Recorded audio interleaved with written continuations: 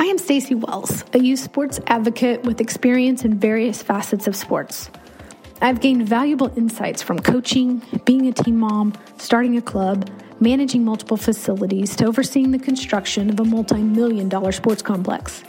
Currently, I assist individuals and organizations in creating and developing facilities and programs to help them achieve their dreams while making sure that we continue to provide opportunities for our youth to get involved and stay involved in their sports dreams.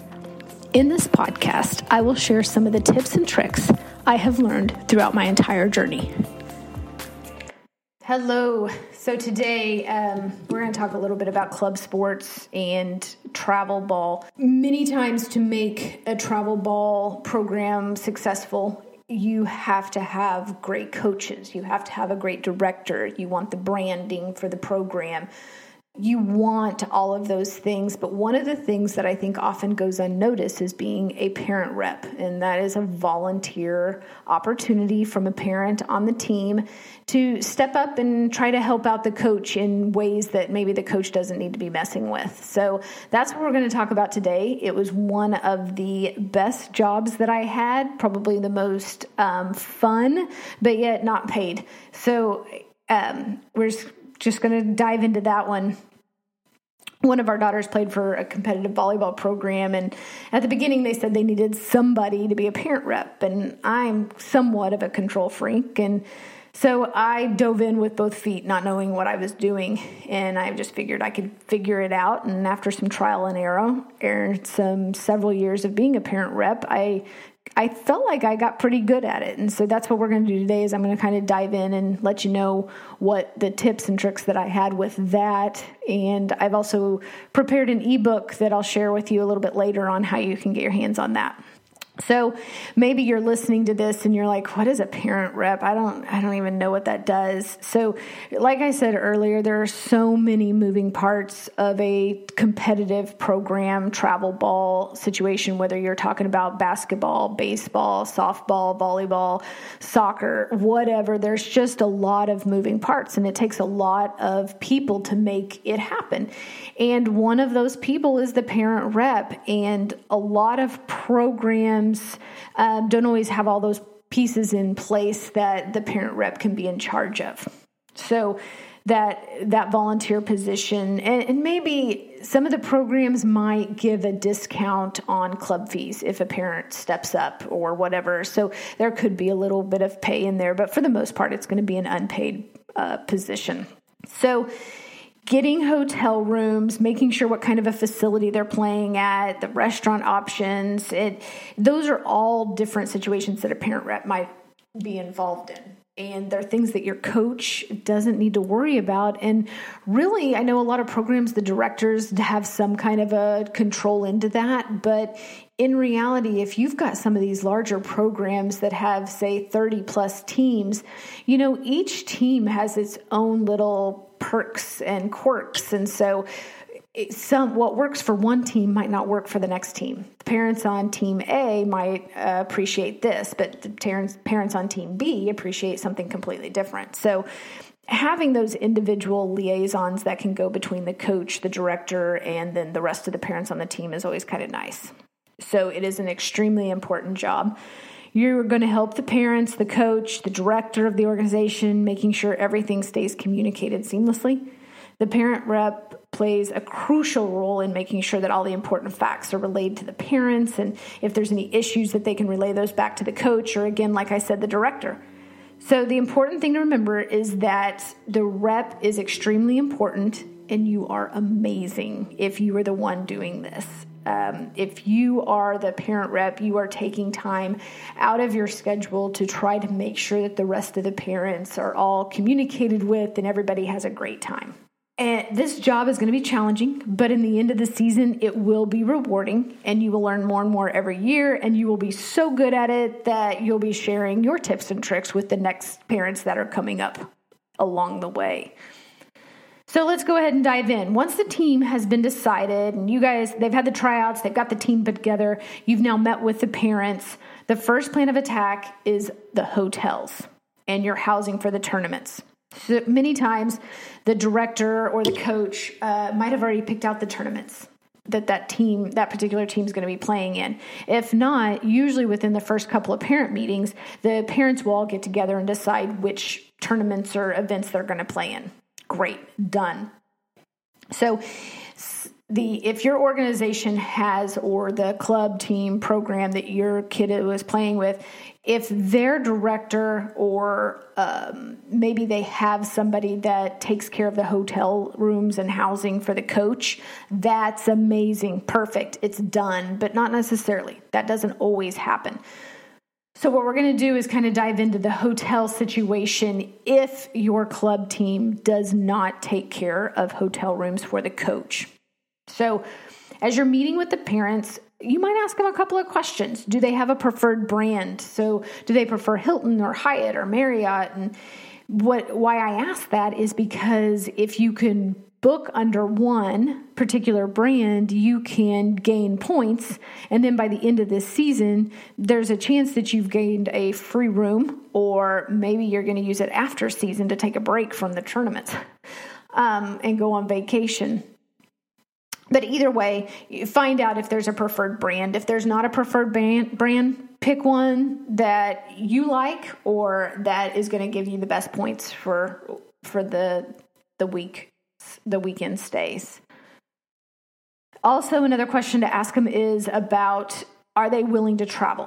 What do they want to do? Let's say your event is located in the heart of a big city. Do they want to travel outside and get a cheaper hotel room and have to drive in? Or do they want to just basically wake up and walk over to the facility? There's going to be pros and cons from each. Okay. So sometimes if you get the cheaper hotel, you have to drive, you're trying to find parking. And if you're going to a downtown location, parking could be a struggle, but yet again, you're saving money. You're also having to get up earlier to make sure that you get that drive going into a bigger city. But then if you get the hotel that's close by, a lot of times that's going to be quite more expensive than one that would be outside the city. If most of the team says that they're willing to pay more to not have to travel, to drive in, great, it's done. You can pretty much do that. If you've got most of the team that's like, hey, we will pay less and have to travel in, we're fine with that, then do it.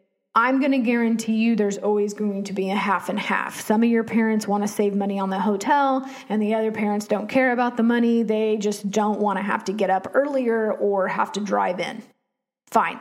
Always split the bill. So what I always end up doing in that situation, because ours was the same situation, what I would always end up doing is basically half and half. For the tournaments that were in a big downtown city where I knew parking was going to be a struggle, or we were going to have to pay for parking fees in a parking garage, we were already being charged at the hotel, I would pick the close hotels for those events because parking was always going to be a pain.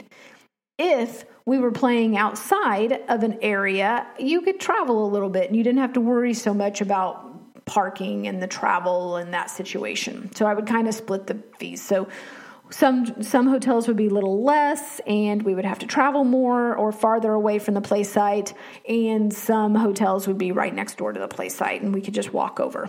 Either way, it pretty much always it tried to make everybody happy. Once you've got that figured out, what you're going to do next is call the hotels. Find out what hotels are going to be the best ones. Maybe call a couple of them and figure out what the best offers are. Do they have free breakfast? Do they offer free parking? What's the room situation? If you've got a lot of parents or families that have multiple kids and they're going to need combining rooms or conjoining rooms, or do they have the pull-out sofa? Do they have suites available? Whatever you're going to need for your particular families, call around and find out what fits for the hotels, or just do a Google search. Once you call the hotel and tell them you're wanting to set up a hotel block. Okay, so what a hotel block is you'll call, they will say, hey, we want to set up a hotel block, and more than likely they're going to direct you to their sales team, which is, just so you know ahead of time, is only there from 8 to 5 Monday through Friday. So you'll want to call if you work 40 hours a week, you'll want to call during your lunch break or when you're on a break, because them being there after hours isn't always going to work. So a block of rooms, what that will do is the hotel actually takes some of their inventory and puts it in a bundle for just your group. And so they will send you a link and your parents can book hotel rooms within that bundle. So those will not be booked away from them. The only thing with that is it does take the inventory away from those hotels. So they're not going to allow you to keep that block open with rooms that are just sitting there, a week to 2 weeks before the event. So a lot of times those blocks are only good for a certain number of days after you've booked it. Now, guarantee when you block one of these, you're not paying for anything up front. You're not going to have to hold the room with your credit card, whatever. You'll want to do your own room, but you're not going to have to be responsible for all the parents. That's why you get the link. Send the link to your parents, and then your parents will be able to call in or click on the link and book their room particularly. Then any rooms that aren't being used, they drop out of the block, and then the hotel can have them back in their inventory. After you've got that block set up, like I said, go ahead and book your room. And then if you are responsible for getting the coach's room as a parent rep, go ahead and book their room as well. So let's talk about that a little bit. Part of being a parent rep, as I mentioned earlier, some organizations take care of the coach's room. Not all of them do. If your coach's rooms are not taken care of, that will fall back on the parent rep. So if that is the case, those are fees that will be added on during season for your parents to pay. And you guys should know all this stuff up front from your organization. If not, those are questions to ask, whether you're during tryouts or if it's your first parent rep meeting, however that comes up, those are questions to ask.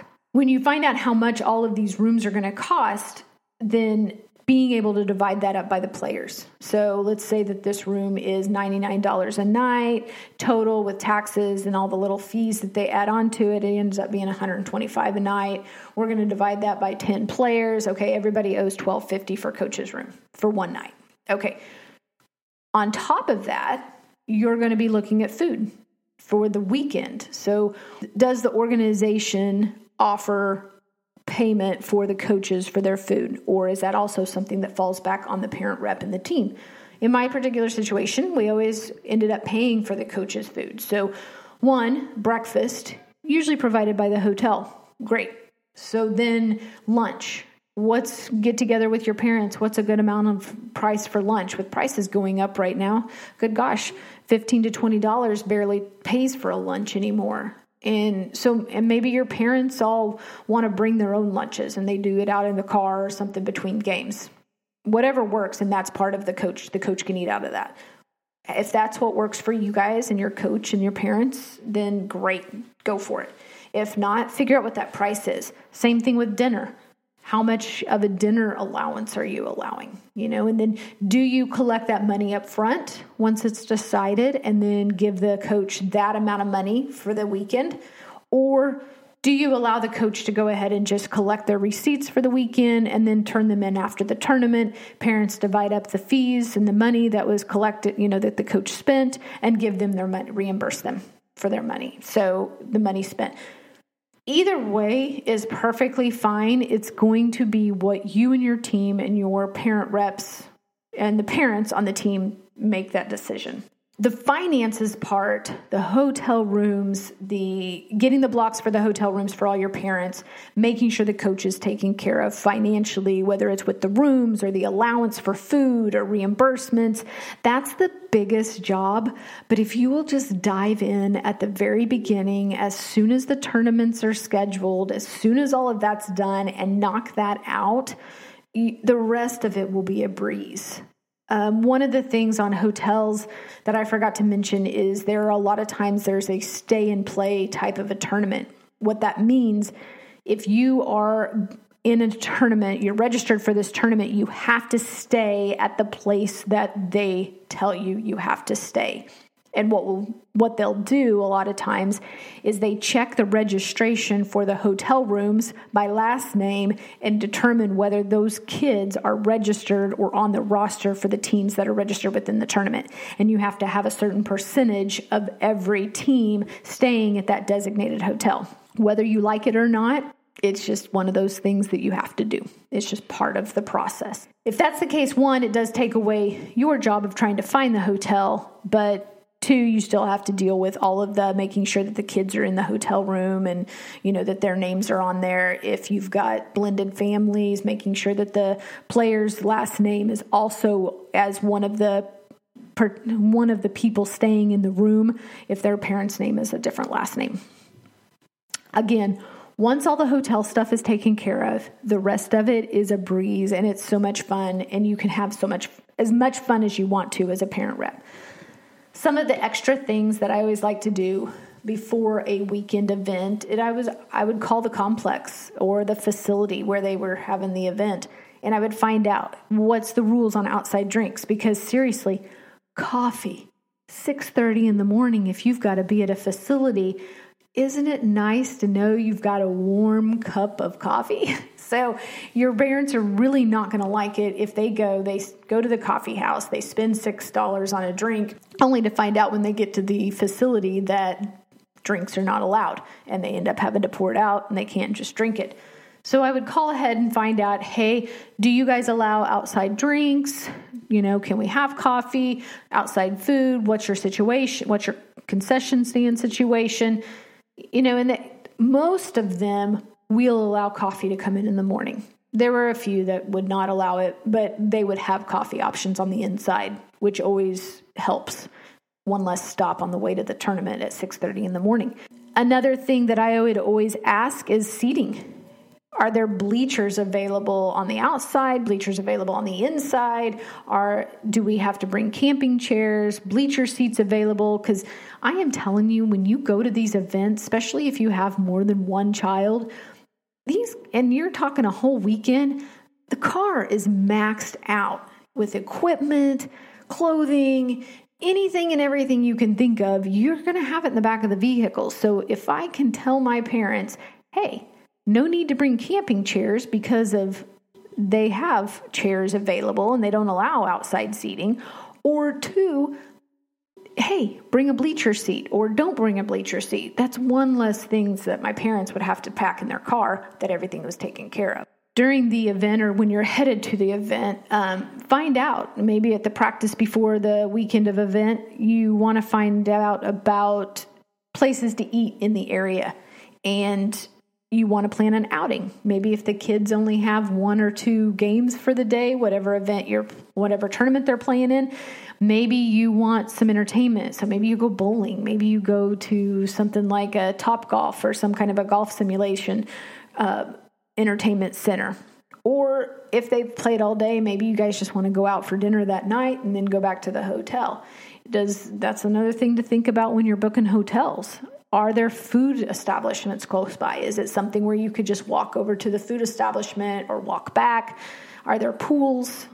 Whatever that situation might be. Is it a summer tournament where there's lots of stuff to do on the outside? Is it wintertime where there's absolutely nothing to do on the outside and you're stuck inside? Think about some of those things, because those team building activities that are outside of court or field, they really do make a difference. And when you look back, those are where a lot of the memories were made and a lot of those special moments. So as you continue on the path of travel, sports, and club, remember, if you can volunteer to be a parent rep and take some of the slack off of your coach or off of the director of the program, definitely do it. It's not that hard. It does have a pretty high return rate doing your part for the team and helping out however you can.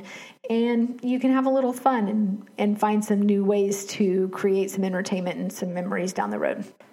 I know I mentioned earlier that I would tell you how to get a hold of that ebook that I put together on being a parent rep, you can actually find that on my website. It's a little under $8. It's like $7.50.